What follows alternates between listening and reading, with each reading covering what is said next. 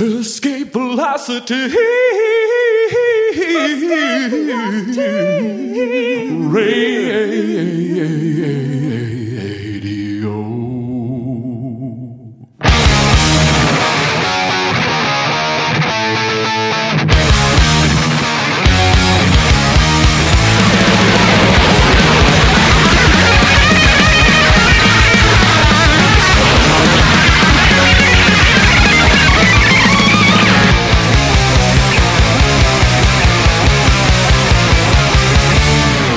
Happy New Year. Happy New Year, Chris. Thanks. 2014. How was your Christmas? How was your holiday season? Fine. Yeah? Anything fun? No. You go tobogganing at all? Yeah. A little bit tobogganing? Yeah. A little bit of GT Snow Racer? Yeah. That sounds pretty good. Yeah. You guys are doing some shows. You're going on tour. That's right, Derek. We are going to cities on the west coast of America for 5 days. Is any of the cities in the States where marijuana is now legal? I don't know. Actually, is that Denver? After we get back from the west coast, we're going to Colorado for 2 nights.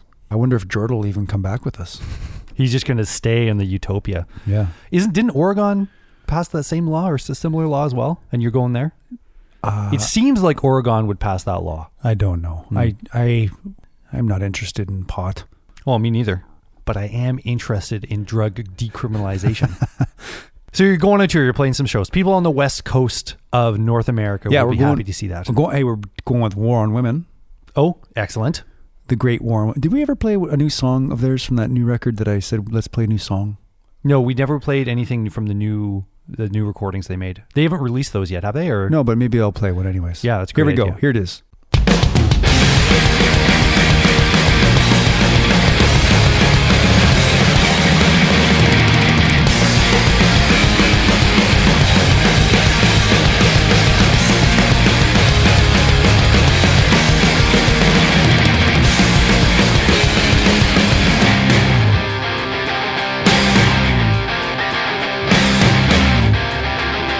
Just like a virgin queen, we fornicate proposing.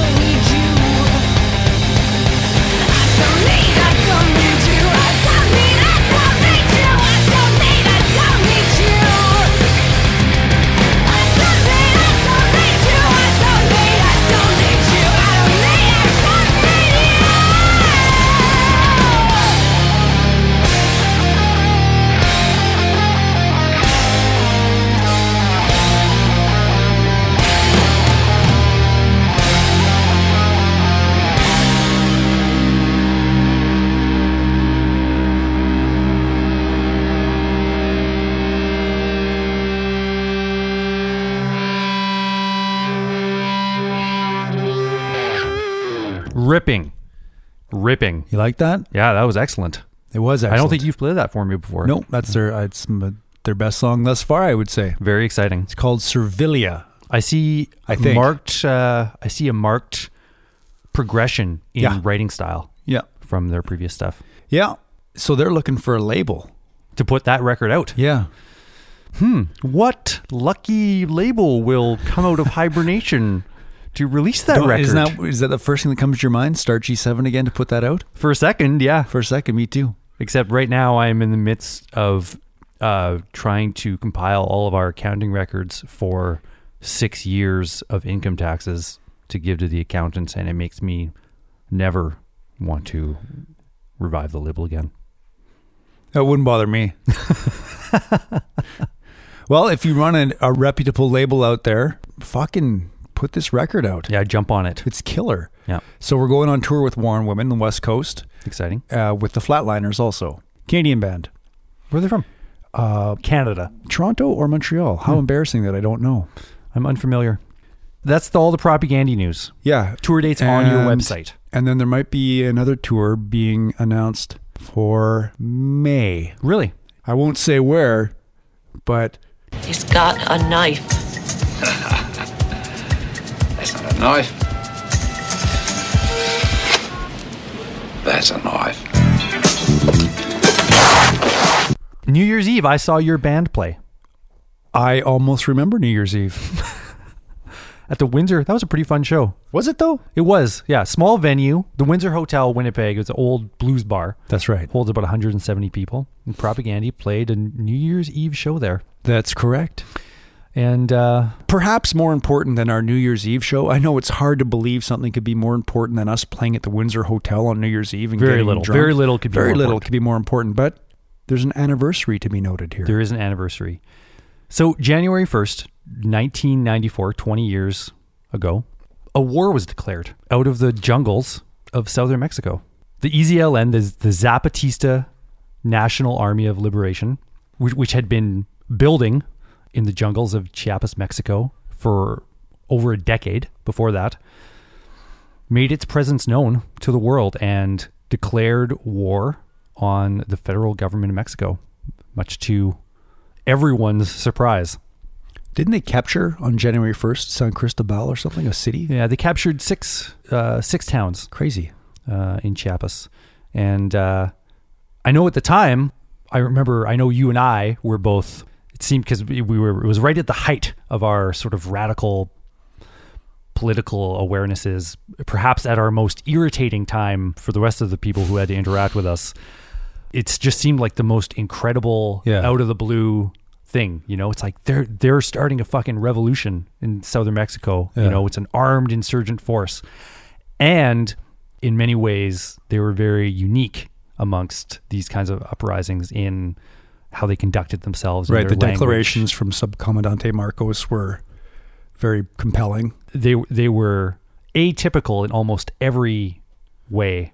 And I know, like, to me, it really spoke to, you know, what I could imagine as possibilities for, you know, what radical social movements could look like. And what they could be fighting for, rather than just this belligerent militaristic language. They were communiques appealing to people's humane values. Yeah, exactly. And I think I might have even screen printed some t-shirts with, oh, good for you, doing your part. That was my part. I'm going to take some of these drawings of armed Mexican peasants and a quote from one of the communiques and screen print them on a t-shirt and sell it for cost. We did you one better by putting a Chomsky quote about the Zapatistas on a record. There, we're done. And scene.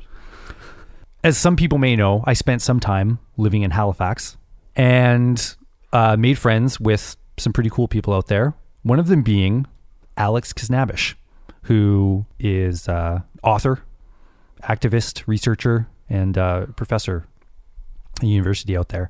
And he has devoted a lot of time to researching and writing about and discussing the Zapatistas and what's termed as Zapatismo, which is sort of the Zapatista philosophy and how people apply it in different movements around the world.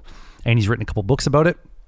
And I thought, what a perfect time to talk to Alex and get him to give us the history of the Zapatistas, talk about what they've achieved, what their goals were, and what they're doing today, most importantly, because for most people, they fell off the radar relatively quickly, and people might be fooled into thinking that it was a flash in the pan movement that was quickly defeated or lost relevance, and in fact, that is not true. So I took the time to chat with Alex, and he had some pretty excellent things to say about the Zapatistas.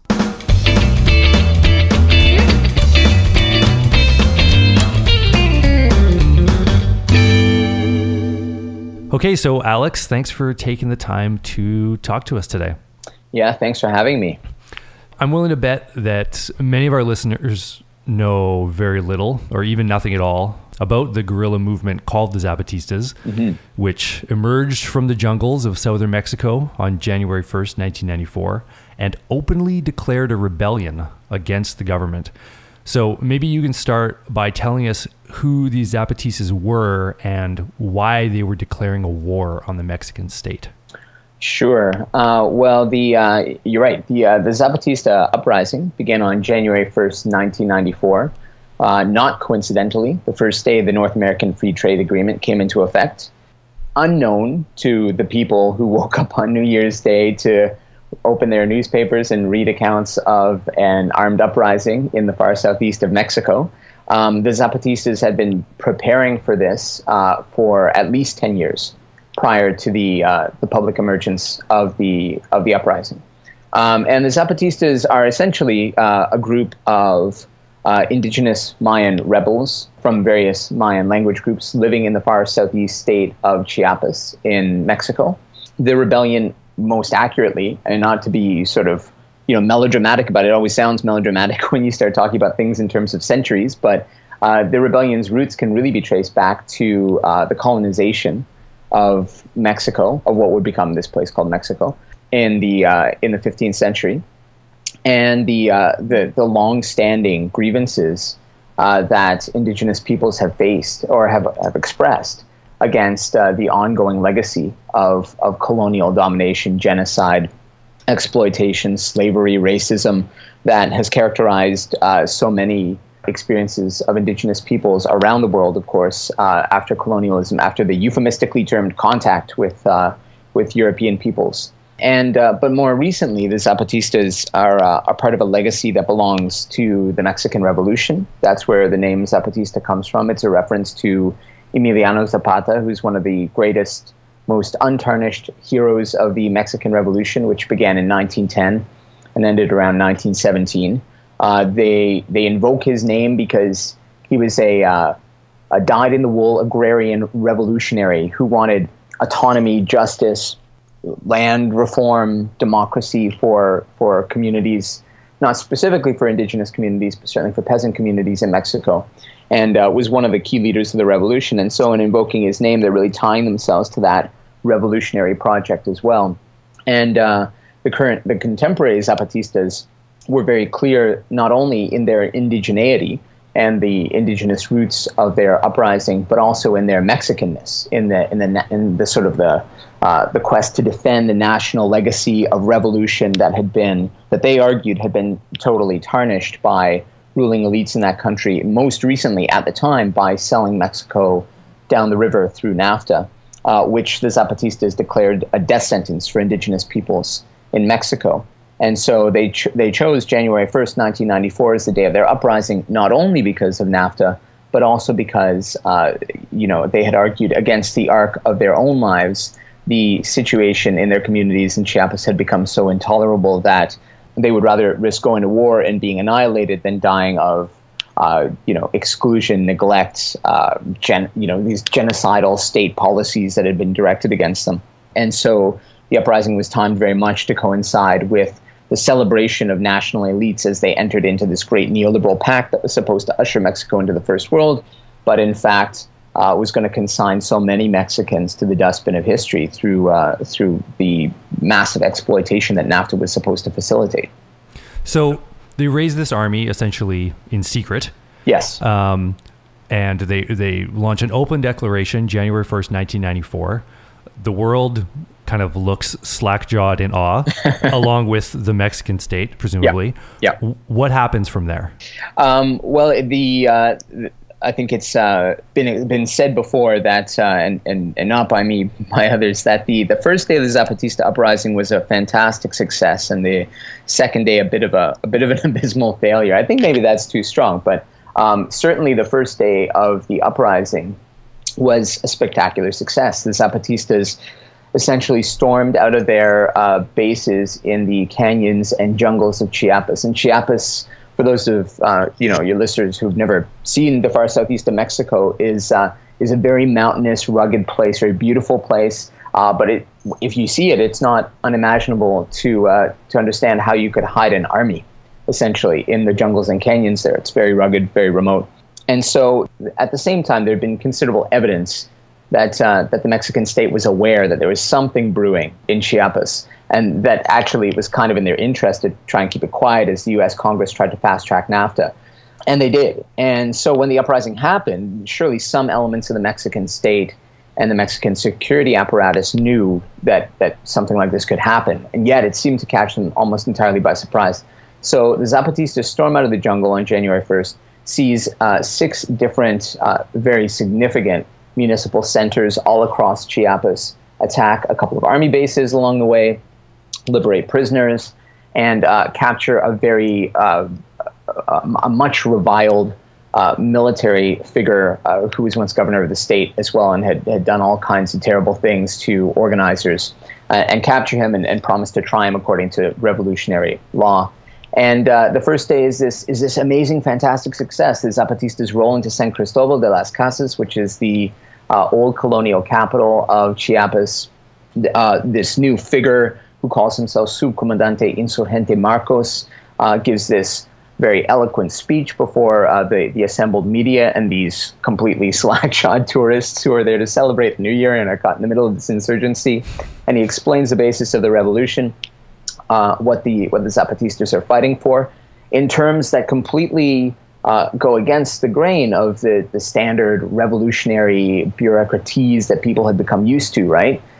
Belonging to sort of the Cold War era. So instead of talking about communist regimes and the struggle for socialism and all this sort of stuff, Marcos talks in these crazy words, talking about dignity and justice and democracy, and returning that to the people, and making sure that everybody fights in their own way according to their own means and their agenda, and that the Zapatista uprising is one manifestation of this struggle for the reclamation of dignity. And they catch the Mexican army and the state police forces with their pants down. I mean, it's New Year's, right? So I think nobody's really expecting an armed uprising. Right. But the Mexican army responds very quickly on the second day, and quite brutally. And I mean, this has been well documented by numerous international human rights groups, Mexican human rights groups, that essentially the army moves in on January 2nd and retakes many of those the cities and municipal seats that the Zapatistas have seized. There are particularly bloody battles in a couple of them where the Zapatistas stand their ground, in Ocosingo in particular, and elsewhere. There are battles in marketplaces where there's a pretty high body count, particularly on the Zapatista side of things. The army begins indiscriminately bombing towns and villages in the highlands around San Cristobal. There's evidence, ample evidence of extrajudicial assassinations and executions carried out by the army against suspected Zapatistas. And the Zapatistas, I think fairly cunningly, retreat back into the jungle in the face of, Mexico might not yet be a so-called first world country, but it certainly possesses a first world military, backed in large part by the United States and its role in the so-called war on drugs, right? So the Zapatistas don't have that kind of hardware. They retreat back into their bases, and the Mexican military follows them. And it looks, for all intents and purposes, at this moment, in the very early days of this new year, that the Zapatistas are going to be annihilated, like so many guerrilla uprisings in the South have been, through a fairly brutal campaign of dirty war and counterinsurgency tactics that begins with actually something that looks much more like conventional war as the Mexican army moves in and the Air Force move in. But what happens literally in the days following it. And you have to remember, it's hard for us to think about it, I think, at this point in history, because for those of us who know anything about the Zapatistas who were active at the time in sort of political scenes, the Zapatistas became so significant to the global justice movement. But even within Mexico, they weren't at that moment well known to almost anyone. I mean, there were some indigenous activists who knew that this was going on. There were some human rights groups who had an inkling. There was certainly an emerging, internet presence that was circulating that would circulate their communiques to the rest of the world and information about them. But they were basically unknown. They were clandestine. That's how they had to organize. So nobody knew anything about them. And yet, in the days after January 1st, as the army moved in to crush this rebellion, here were these indigenous peoples rising up in arms against the Mexican state, declaring openly their intention to overthrow the president, to defeat the Mexican army, to advance on the Mexican capital, to allow for Mexican people to elect their own leader, all these kinds of things, fundamentally threatening the security of the state. And instead of recoiling in horror, instead of supporting the state apparatus, ordinary Mexicans, by the millions, took to the streets and demanded an immediate ceasefire and demanded that the government negotiate with the Zapatistas. And it's this moment in the first couple of weeks following the new year where it becomes utterly clear that without having to provide, reams and reams of evidence that the struggle the Zapatistas are articulating, at first with arms and then with their words, is understood by many, if not all, Mexicans as something that's rooted in a really serious structure of violence that has been dominating the lives of indigenous peoples, and of course other Mexicans too, for decades and centuries. And so what they do is they hit the streets and they simply compel the government. And by the second week of January, the government has declared a unilateral ceasefire with the Zapatistas and calls for negotiations.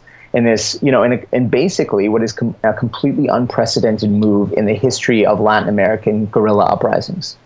And there really ends the armed uprising of the Zapatistas and begins probably the most interesting period of Zapatista engagement with, not just with the government, I mean, that's probably the least interesting part, but with a diverse cast of characters, both within Mexico and outside of it, that would reshape the terrain of activism for many people. So I want to talk about what happened next in terms of after the armed uprising in a minute. But first, you spent a lot of time in the book, Zapatista's Rebellion from the Grassroots to the Global, talking about the ways that the Zapatistas are unique amongst, the legacy of other uprisings. Mm-hmm. And maybe we can start with the fact that it was never really their intention to take power in terms of, actually replacing the government in a military coup. Can you talk about that a little bit?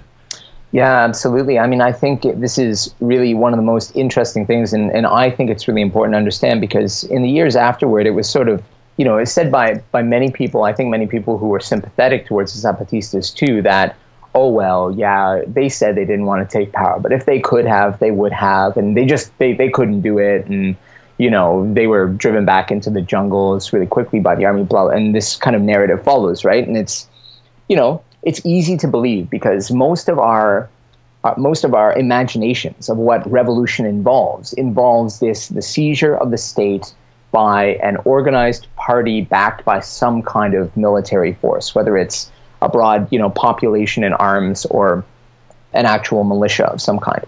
And so certainly the history of Latin American guerrilla movements is that, right? Whether we think about Peru, or we're thinking about Guatemala, or we think about, the myriad movements in Mexico, many of them have strong popular bases, but they always articulated this kind of, in a fairly typical Marxist legacy, that the state was the object to be seized. Yeah, eventually, once we get it, we want it to wither away, and then fully formed communism, if that's our goal, will allow us not to be tyrants anymore. But there's got to be this kind of interim period where we're cementing the revolution. And what's really compelling about the Zapatistas is, if you read that first declaration of the Lacandon Jungle, which is their declaration of war, it's not like the other declarations in that it's a fairly straight ahead, revolutionary manifesto. The other declarations become much more poetic, much more sort of mythical in their tone and content. But the first declaration is pretty straightforward. But what it's really clear about is that the Zapatistas don't want to form a government. They have no interest in seizing power, and they're actually not interested in toppling the state. What they say very clearly is they want to replace what they regard as the illegitimate presidency of Carlos Salinas, because it was widely regarded at the time that he came to power through fraud, and defeat the army, and to replace those senior state officials who were widely regarded as entirely corrupt in that whole system. And rather than stepping into their place, to actually open that space up for Mexicans, for ordinary Mexicans, to retake their country, to retake their democracy. And that's basically what they say, to paraphrase it, in that first declaration. And that's what Marcos says. That's what these Zapatista spokespeople in these different municipal seats on the first day of January are articulating to the different media outlets that they're speaking to. So I think what's remarkable about that is that it's impossible to say that, okay, well, their revolution didn't work. They didn't manage to get all the way to Mexico City. So a couple of weeks after, they shift gears and decide to make this moral appeal. No, actually, it's really absolutely and abundantly clear from the outset that their goal is not the seizure of state power and the implementation or the creation of yet another dictatorship or tyranny in the name of the revolution. In fact, what they wanted to do was to sweep away those structures that had made it impossible for Mexicans to exercise any kind of real control over their lives, over their communities, over their economy, over their politics, and to allow for that autonomy to be returned, to be retaken. And this is, I think, particularly important in the context of the indigenous character of Zapatismo, because that was also a reaction to many of the histories of the closed corporate communities in Chiapas as well. It's a reaction to the Mexican state. It's a reaction to capitalism. It's a reaction to the history of colonialism, certainly. But it's also a reaction to these entrenched structures of power within indigenous communities that had become very tied to the state, of course, and that had prevented all kinds of organizing and mobilization for greater social justice within indigenous communities in the south of Mexico as well, not just in Chiapas, but in general. So this was sort of a real political ethic that many people in the north or elsewhere would regard as kind of anarchist in nature. I don't think it's entirely wrong to suggest that there are affinities there, but the Zapatistas certainly aren't anarchist in any kind of ideological sense of the term. But their commitment to that, I think, was really remarkable and would certainly be one of the hallmarks of the movement for people around the world. And their internal policies and public communiques were also very explicit in rejecting sexism and oppressive gender roles, as well as homophobia. Is that right? Absolutely. I mean, it's been remarked on by lots of different commentators. Socialist and radical feminists have often pointed to the fact that, for many dyed-in-the-wool Marxist revolutionaries, the issue of women's subordination, of patriarchy, was always considered a secondary issue to the axis of class, right? Class is the real axis of oppression, and then we'll deal with those other problems along the way once we've finally taken power. What was really interesting is that the narrative that the Zapatistas tell is that there were actually two Zapatista revolutions, so the story goes. And the first revolution actually happened in 1992 when the Zapatistas issued the Revolutionary Women's Law. And that was the result of a great deal of organizing and work by women Zapatistas within the structure of the EZLN, within the military structure itself, and within the communities. Because one of the things that the female insurgents really wanted was to liberate themselves and their communities from entrenched structures of patriarchal domination, from domestic abuse, from the costs that they bore as a result of alcoholism in their communities, the destruction of their communities through the legacy of colonialist genocide. And those burdens were borne, specifically and profoundly by women in those communities. Of course, women were doing the work of not only working in the fields, not only having and raising children, not only being, supports, sexual, emotional, physical for their husbands, but then also, doing all the other work around that too. So the Zapatistas' Revolutionary Women's Law is remarkable in the fact that it lays out really clearly that basically women ought to have the right to control themselves. And they list several points, that women have the right to serve in Zapatista armed forces, that women have the right to hold public office at all levels and at all ranks, that they have the right to decide if they wish to marry and who they wish to marry, that they have the right to decide how many children, if they're going to have children, that rape will be punished most severely and treated most severely as a crime within the communities. And the Zapatista women forced this issue onto the table, and the Zapatistas adopt it as one of their central revolutionary laws. And it really is, I think, a truly remarkable testament. I mean, even on the eve of the uprising, at least fully a third of the Zapatista insurgents are women. And this is, this just flies completely in the face of the story the Mexican state loved to tell, which was that, oh, well, sure, we have to we have to control these communities a bit. These people are backward. They're shackled by their traditions. They're superstitious, and they do terrible things to each other. And if it weren't for our benevolent domination of them, they would surely just, consume themselves. And here, here's just a shining example of a self-organized, set of communities coming together to declare, the issue of patriarchy as one of the front and center issues that their revolution is addressing. And, it would be great, I think, if many radical collectives in the global north could adopt that kind of perspective. Yeah.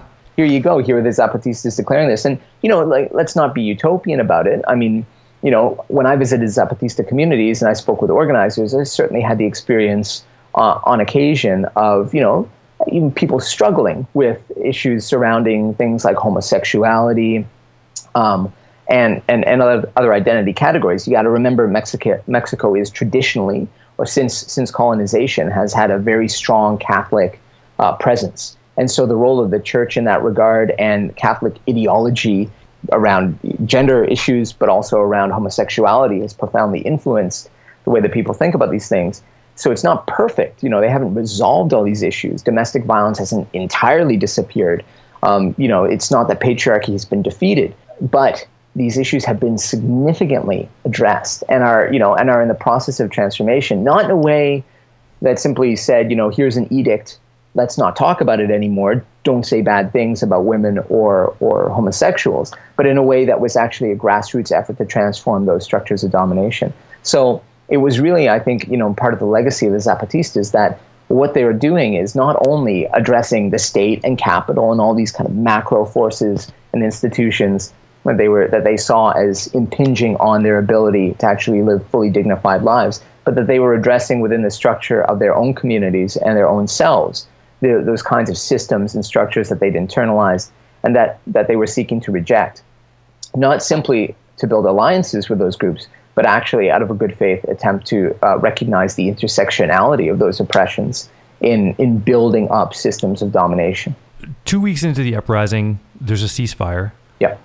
And we've had about 20 years since then. Yeah. What has been the trajectory of the Zapatista movement in that time? Not to ask too broad of a question. No, it's okay. Actually, it's a really good question. I would say honestly that we could distinguish two essential time periods. You could almost divide them into 2 decades. It's not quite. Maybe the first time period's a little bit shorter.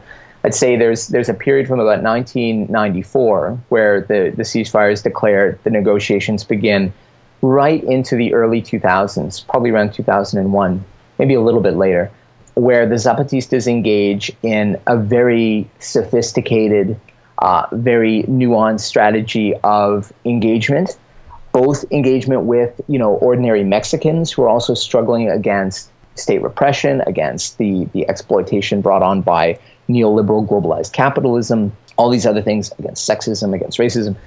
They're also engaging with the state, obviously, through these formalized negotiations. And in the first years after the uprising, there is, I think, a sense that there is a possibility of a negotiated settlement. And what's really interesting is that in these negotiations that unfold in this town in the highlands of Chiapas called San Andres, the Zapatistas are really clear that their struggle is a national one, not one that's rooted only in the indigenous communities of Chiapas. The government keeps trying to insist that, no, this is a regional issue, this is a specific issue, we'll negotiate with you about the state of your communities and not about anything else. But the Zapatistas eventually sort of compel the government to recognize that this can't be considered in isolation, and in part because their uprising actually gives birth to a reinvigorated left in the space of the Mexican state. So, labor unions are energized by this uprising, as are other indigenous groups, as are all other kinds of radicals in the state too. And they begin to have conversations. They begin to flock to Zapatista communities, all these kinds of things. So there's this really interesting moment where the Zapatista uprising exposes those fundamental contradictions in the lives of ordinary Mexicans that really prevent them from living, decent, dignified existences. And people respond to that, and they respond passionately to that. And it makes it impossible for the Mexican government to minimize the revolution or the rebellion. And it makes it impossible for the government to diminish it and to situate it simply within one part of Chiapas. And remarkably, I think, they successfully negotiate a first agreement. And that agreement was supposed to be the first of several other agreements. They never get around to negotiating the other ones. The government refuses to actually return to the table after they negotiate the first one. But the first one's on indigenous rights and autonomy. And the original text of the agreement, which you can still get, John Womack actually has an excellent book on this where he talks a lot about the negotiations. If people are interested, I highly recommend it. It's called Rebellion in Chiapas. And it seems like a great success. And this happens in 1996. It looks like the first step towards a real significant peace process. And I think importantly, and I say this aware that there's a danger of diminishing other processes, but I think, this is a controversial issue, and it's going on in Canada right now, it's going on elsewhere. This whole, this effort on the part of many settler states. Now, I don't think Mexico can specifically be considered a colonial settler state in the same way that Canada is, because of the dynamics that unfolded post-conquest. But, there are parallels there. Certainly we see other parallels in Latin America and elsewhere where, the state decides it has to make nice with people that it's long oppressed and done violence to. And so it sets up what is basically a public spectacle and says, come, poor people, and profess the violences that have been done to you, and, and we'll say in some qualified way, sorry, and then, pretend like this has all gone away. And I'm not trying to suggest that nothing possibly can come of it that's good, but there's it's always at the behest of the state. It's always sort of something that gets offered by the powerful. In the case of Mexico at this moment, what's really interesting is the Zapatistas were still in arms. They still are. They're still in our movement. They refuse to lay down their arms. They refuse to end their rebellion. And so when these negotiations unfold, it's not because the Zapatistas are desperate, though in some ways, of course, they are. Their situation was, and to some extent is, precarious. But it was also because they compelled the state to sit down, and they compelled this real discussion on the nature of the status of indigenous peoples within the space of the Mexican nation. And the San Andres Protocols are remarkable in the autonomy that they negotiate for those communities, for indigenous peoples.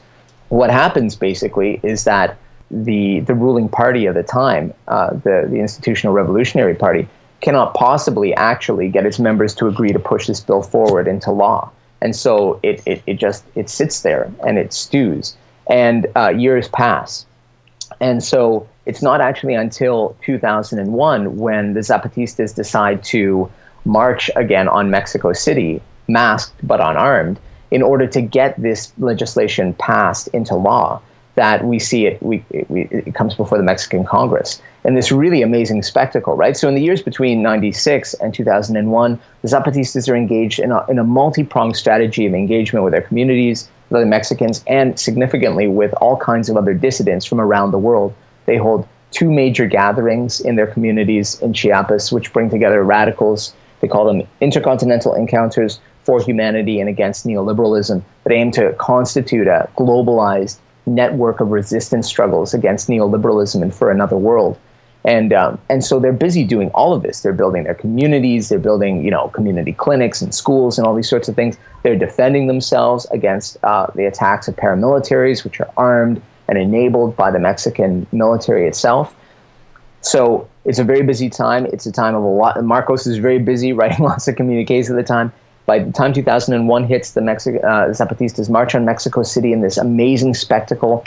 They follow the route that Emiliano Zapata once took to get to Mexico City himself with his liberating army of the South back during the Mexican Revolution. It's this amazing revolutionary spectacle. The Zapatistas walk into Mexico City, well, bust into Mexico City, arrive in the Zocalo, which is the central square in Mexico City, are greeted by millions of Mexicans, all along the way. It's just this amazing spectacle of people responding to the authenticity and legitimacy of the struggle of this movement.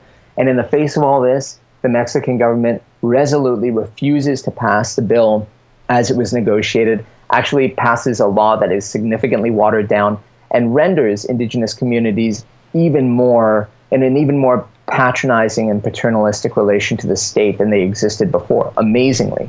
And so the Zapatistas totally reject the perverted San Andres protocols when they're finally passed. And they say they're done. They basically walk back into the jungle. They deny any further negotiation. And for many people, they seem to disappear. And I think that this is obviously a huge mistake that gets made. They don't disappear. What happens in the wake of 2001 is the Zapatistas actually decide that if autonomy is going to be achieved for their communities and for their struggle, that it will be built on the ground. And they simply don't seek to engage with the state at all. You have to remember the Zapatistas don't accept any kind of aid from the Mexican state.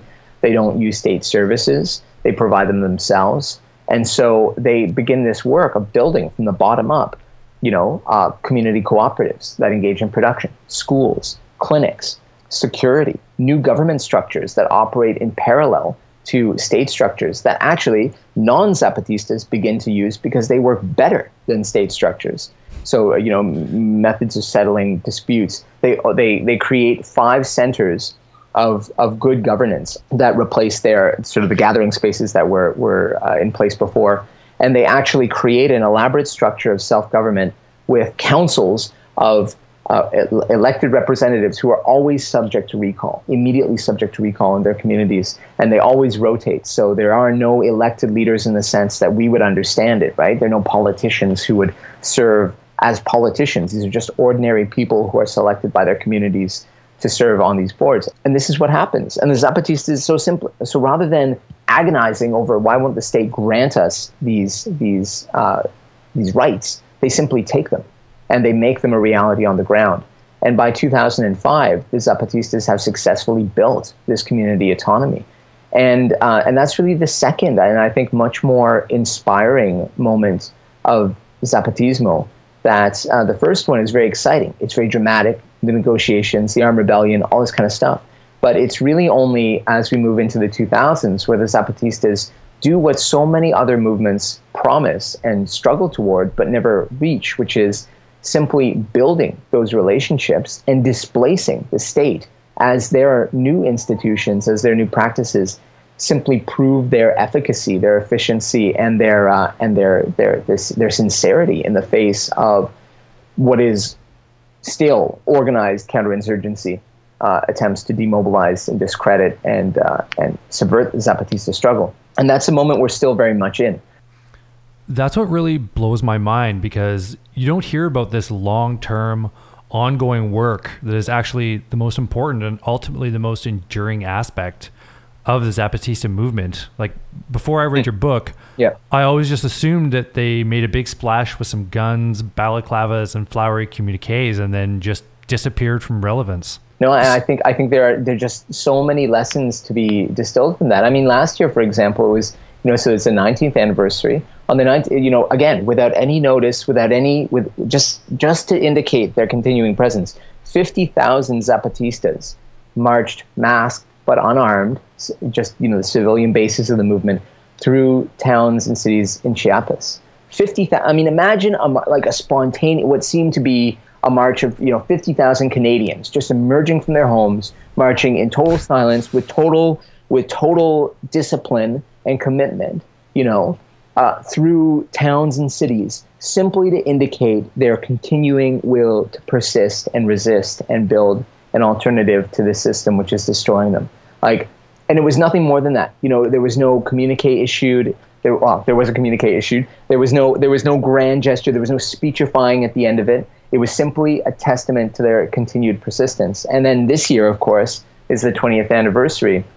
celebrated throughout Zapatista territory. And you have to remember, Zapatista territory constitutes about a third of the state of Chiapas. We're talking about a huge geographical area here that's, rich in all kinds of natural resources as well, which is, of course, why, transnational capital and the Mexican state are concerned so very much, right?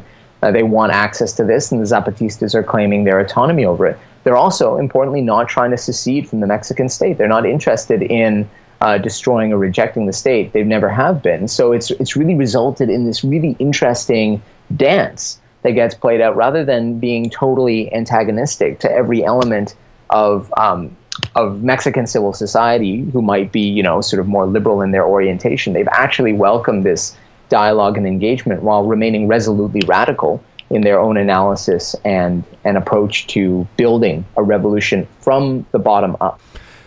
In the book, you discuss both the national impact of the Zapatistas inside of Mexico over the last 20 years, but also the impact Zapatismo has had on social movements and what you call the political imagination globally. Mm-hmm. Can you discuss each of those in turn? Well, one of the things that interested me was that, it was a bit of my own personal biography, was that I came to politics as a younger person, as I sort of was leaving high school, as a fairly, sort of concerned about issues of justice, but not really knowing what to do about them, and certainly not seeing anything in my immediate context that inspired me to think that alternatives were really possible. I think many people at the time were feeling that way, and post-collapse of the Berlin Wall, I certainly didn't see in the bureaucratic structures of crumbling so-called state-sponsored socialism that was the USSR, which I think was in fact something entirely different. But, I didn't see in that utopia. I certainly didn't see in that something to struggle towards. I saw, bureaucracy and tyranny and despotism. And it was a spark that really ignited my imagination once I began to learn about the Zapatistas shortly after their uprising, was that here was this movement that was speaking in these incredible terms that resonated with me. Now, I wasn't an indigenous person living in the far southeast of Mexico, so the specific forms of violence they were talking about facing certainly seemed horrific to me, but I didn't have any personal experience with that.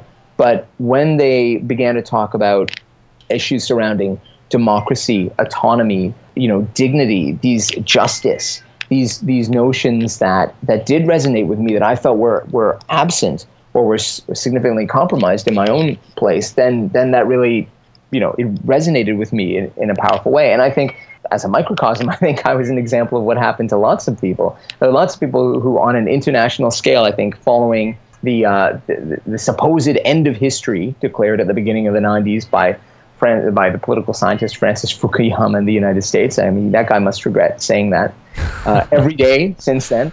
But, and his whole idea was not, of course, that nothing was ever going to happen again, but that, okay, the battle of the great ideologies is over. Capitalism had won, liberal democracy had won, communism had lost. It was the end of the clash of ideologies. We were now going to see globalization, read neoliberal global capitalism, just wash over the entire globe, bringing, vanilla ice cream, Coca-Cola, happiness and peace to every child everywhere, right? Eventually, a tide that would lift all boats. And of course, the big joke was that the 90s was a decade following the collapse of the Berlin Wall that saw proliferation of conflict around the world and not its diminishment. And now even organizations like the OECD, right? Organizations of the richest, most affluent nation states on the planet acknowledge that inequality has never been greater within countries or between countries. So here we are, right, at the all awash in neoliberal globalization. This is exactly what the Zapatistas were pointing to and saw the writing on the wall. But rather than distilling this in a really dry, dusty language of orthodox Marxist analysis, they offered a common sense, at times hilarious, at times amazingly mythical and poetic suggestion. Marcos has called it an intuition. The Zapatismo is an intuition that another world is possible, right?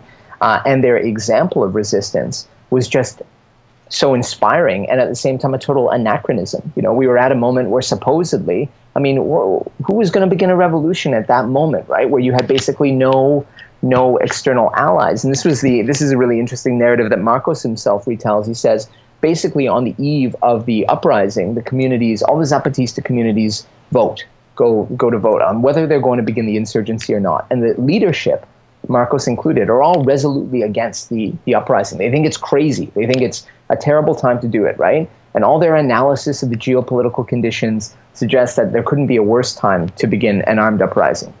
And the communities instead vote overwhelmingly for the uprising, and they discuss how it's against the arc of their own lives that make the revolution necessary, that these conditions are simply no longer tolerable.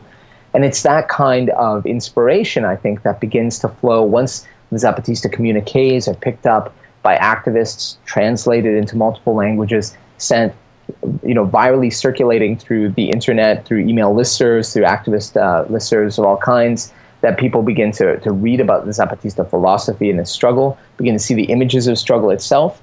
And in an amazing way, this new model of thinking about revolutionary struggle begins to inspire activists around the world to think about their own struggles differently.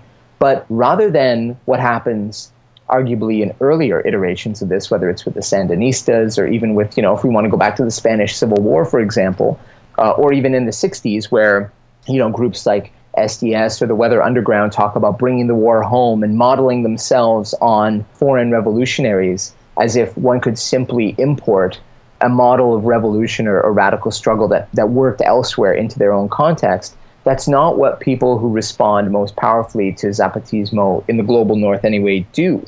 What they do is many of them take the best lessons of Zapatismo around autonomy, dignity, self-determination, then identifying the enemy, but also working in this kind of networked way that doesn't involve the creation of elaborate bureaucracies or systems of domination or elaborate cults of personality, and with this new model of struggle in their own spaces and places. And it really gives rise to some very interesting experiments, amongst which are things like the transnational network of anti-capitalist coordination, People's Global Action, which then becomes one of the central networking centers for the global justice movement, which then, gives rise to Seattle in '99 and all the events that would follow that.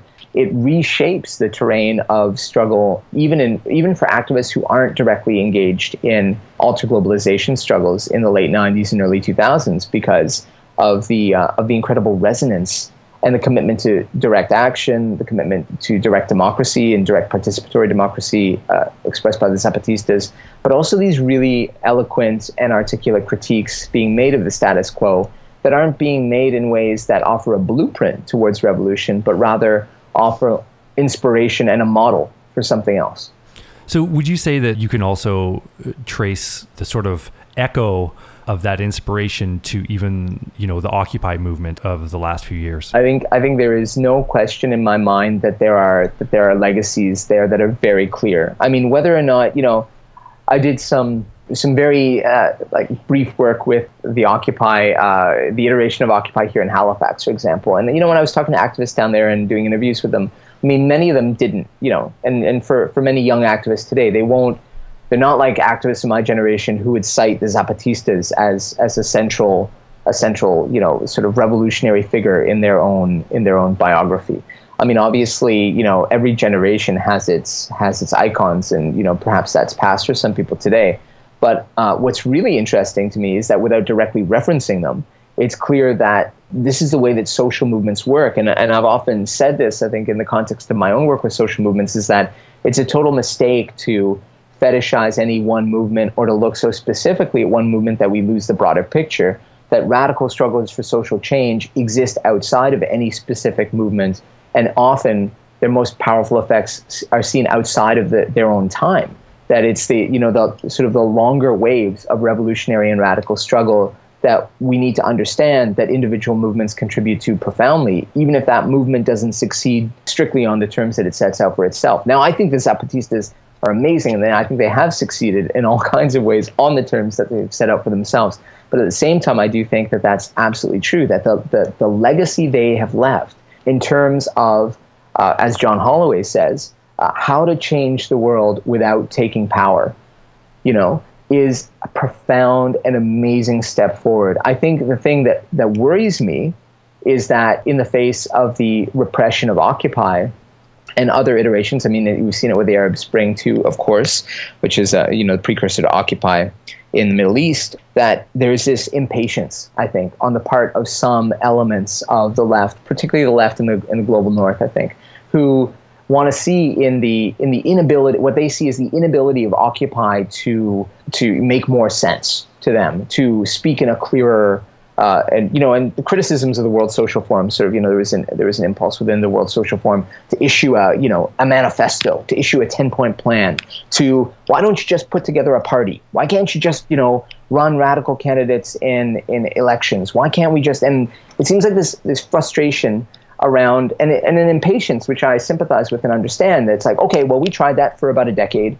This, the affinity groups, the anarchistic organizing, the desire, the disavowal to seize power. Well, we haven't seized it, or we haven't won yet. So let's go back to the old models. Let's organize better. Let's be more disciplined. And there's room for that, I think. But I think what's really interesting is that there's this knee-jerk reaction, and we saw it with the Zapatistas too, sort of more orthodox political response to it, that saw in their disavowal of that desire to seize power a lack of sincerity in their desire to be revolutionaries. And I think nothing could be further from the truth. I think it's actually entirely the opposite, that what the Zapatistas have pointed to so powerfully is that our notions of revolution, it's not that revolution is impossible, it's that the way that I think we've been taught to envision and dream about it in certainly over the course of the 20th century is really pretty fucked up and is impossible on the terms that it was set out. And that we don't need to abandon revolution. We need to abandon the notion of revolution tied to this modernist project of exerting power, of a group that knows, coming to power, and then totally transforming society for everyone else. And that is a model that surely doesn't work. We know it doesn't work. And while it can be comforting or satisfying to take pleasure in the fact that where it occurs, it throws a wrench in the gears of capital or in the gears of international imperialism in various kinds of ways, it isn't a long-term durable approach to actually transforming the way that the world is built on structures of exploitation and oppression. But if you look in the far southeast of Mexico, it's pretty amazing that without any of that stuff and without any desire to actually retreat to those old forms of political struggle, that the Zapatistas have managed to do just that. And I think that there's a real legacy that Occupy embodied in its own way, imperfectly, surely, but then every movement's imperfect. So being in Canada and witnessing the ongoing actions by Indigenous communities and activists here against racism, colonization, resource extraction, etc., do you have any thoughts on how the Zapatista example might inform those efforts, or do you see parallels happening now in how these communities are organizing their struggles? Yeah, absolutely. I mean, I think it's really interesting. I think surely, first of all, I'd just say that over the next few years, we will continue to see that Indigenous communities will be on the front lines of these struggles globally. I think that this is, in part because often of where their communities are situated, which is on top of these, sometimes by happenstance, often by, because that's where they've existed historically, on top of these deposits that the state and capital desperately want to access, whether it's shale gas and oil, or whether it's uranium deposits, or whether it's whatever, So just by virtue of existing, these communities find themselves in the crosshairs. But also, obviously, because many of these peoples, many of these nations reject the very principles upon which modern systems of domination and exploitation like capitalism are built. And so it isn't a common sense assumption for many of them that we ought to destroy the world in order to live as fatly as we can right now, And so that puts you on a collision course. And I think the Zapatistas certainly were an indication of that. I think what's really interesting is that when I was doing my work on this, for this book in the early part of the 2000s into sort of the mid-2000s, I was talking with Indigenous activists in Canada from different nations. And they were already telling me about attempts back in the 90s to bring, to bring Zapatistas up from Mexico into Canada to have meetings and organizing sessions in Indigenous communities here within the Canadian state, and that they were certainly in communication, that they were learning lessons from each other. And so those connections, I think, were already very vibrant. I think the similarities we see today, and what's really interesting is that if you want to look back, I think it's absolutely fascinating. You can take images from the first days of the Zapatista uprising, if you just, go to Google image and look up some of this stuff, right? And then Google the Oka crisis. Right. Look at that iconic shot of the Mohawk warrior staring down that one Canadian soldier. And that photo could be from the Zapatista uprising 4 years later, right? And so we've already seen those kinds of events here. The fact that most Canadians have been told to compartmentalize those struggles and to think of them as disturbances of public order is a testament to the strength of the state and to the narrative of the good Canadian, the benevolent Canadian colonialism, that we would never be like that. Those myths endure, but those struggles are absolutely present here already. And I mean, there's no question, for example, we've seen it very recently going on in New Brunswick, in the province of New Brunswick right now, around Indigenous mobilization against shale gas and oil exploitation, right? And those struggles, once again, in terms of the assertion, not simply, okay, we're going to lobby our MP, we're going to write some petitions, we're going to set up an entirely symbolic protest, but that desire to defend the land, defend territory, defend water, defend generations yet unborn from the costs of this insane rush to self-annihilation is at the root of so many of those Indigenous struggles. And Idle No More articulated the spirit of that struggle in a Canadian context as well. And I think, there was a powerful international resonance of that movement. I think, we don't want to hold up one group of people and say, somehow you're uniquely responsible or burdened with showing us how to live differently or better. But it is interesting that it's sometimes communities who have been profoundly marginalized by the status quo who still have that connection to other ways of living, knowing, and being that allow us to see what other possibilities might still exist for our, collective salvation if we choose to learn from them. And that doesn't mean, we all have to hopefully rush out and try and replicate those examples. But it certainly means, I think, that for those of us who exist in the context of colonial settler states, highly capitalized settler states like Canada and elsewhere, that one of the acts, and who are not Indigenous ourselves, one of the central axes for revolutionary struggle has to be in figuring out how we can not only decolonize ourselves, but also how we can build effective alliances with and between settlers and Indigenous folks. And that's a difficult question. I mean, that's not a simple thing. I would say, again, one of the remarkable things about the Zapatistas is this incredible spirit of generosity that they offered. And they simply always said, we don't want you to spend all your time working on our issues. We don't want you to come here and give us all this stuff, especially if it's junk. Don't send us your garbage, please. We're not a charity case. But they said, you can be a Zapatista too. Not by learning Spanish or by learning Mayan indigenous languages or any of these things, but by stating your commitment to building a world capable of holding many worlds, as they've always said, right? That they, in this incredible diversity of experiments to subsist, to sustain ourselves, to live in better relation with each other and with the non-human life with which we share this planet, that there are a multitude of experiments that we can attempt on that level. But it's with that sincerity, with that commitment to a struggle for humanity and against this neoliberal global monster that we're confronting right now, that struggle will be realized. And there wasn't any kind of suggestion that you had to sign up to their 10-point plan or to buy a membership in their organization in order to do so. And I think that in the context of Canada right now, that's something that will be central for Canadian citizens, if we identify, if all of identify as such, reluctantly perhaps, will be to find ways of building those real relationships of community, not only between ourselves, but also with people who are already much further along that road to struggle than some of us are. And really finding ways to root that, to ground that, and to build resilient, powerful movements capable of exercising real power on the ground, rather than obsessing over the trappings of victory, like winning a seat in an election, or getting our candidate into office, who will ultimately betray us anyway because he or she has already sold themselves to that particular political machine, right? And so rather than wasting our time on that, we can recognize that it is in actually reshaping our life world where we still have tremendous agency and power. And I think that's the durable, ongoing legacy of the Zapatistas. And if anybody wants to contest that, then I just defy them to look at the experiment going on in Chiapas right now and tell me that that's not probably the most exciting revolutionary experiment on the planet right now.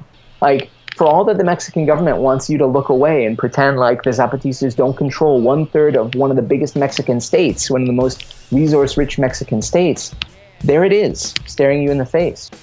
Well, Alex, the book is fantastic. I think it's an important read. It's an important history lesson for people to really, take in, and not just ongoing history as well, as you point out. So The book is Zapatistas, Rebellion from the Grassroots to the Global. And we'll have a link to that in the show notes on the website. And thank you for taking the time out to chat with us today, Alex. Well, thanks so much, Derek. I'd just like to say on my way out that I am a constant listener of Escape Velocity Radio. Big fan. So thank you for having me on the show. That's extremely embarrassing.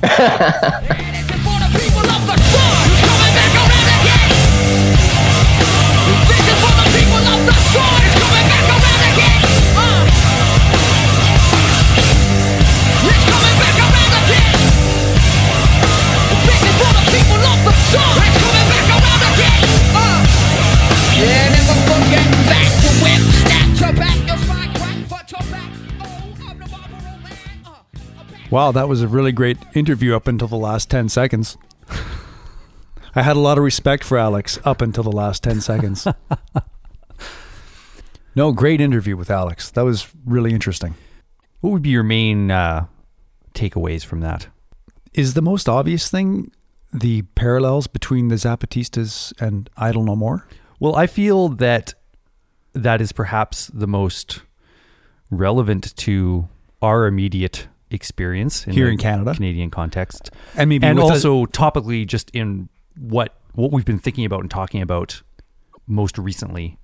I think the Indigenous struggles here in Canada have been forefront in our minds and hopefully other Canadians' minds.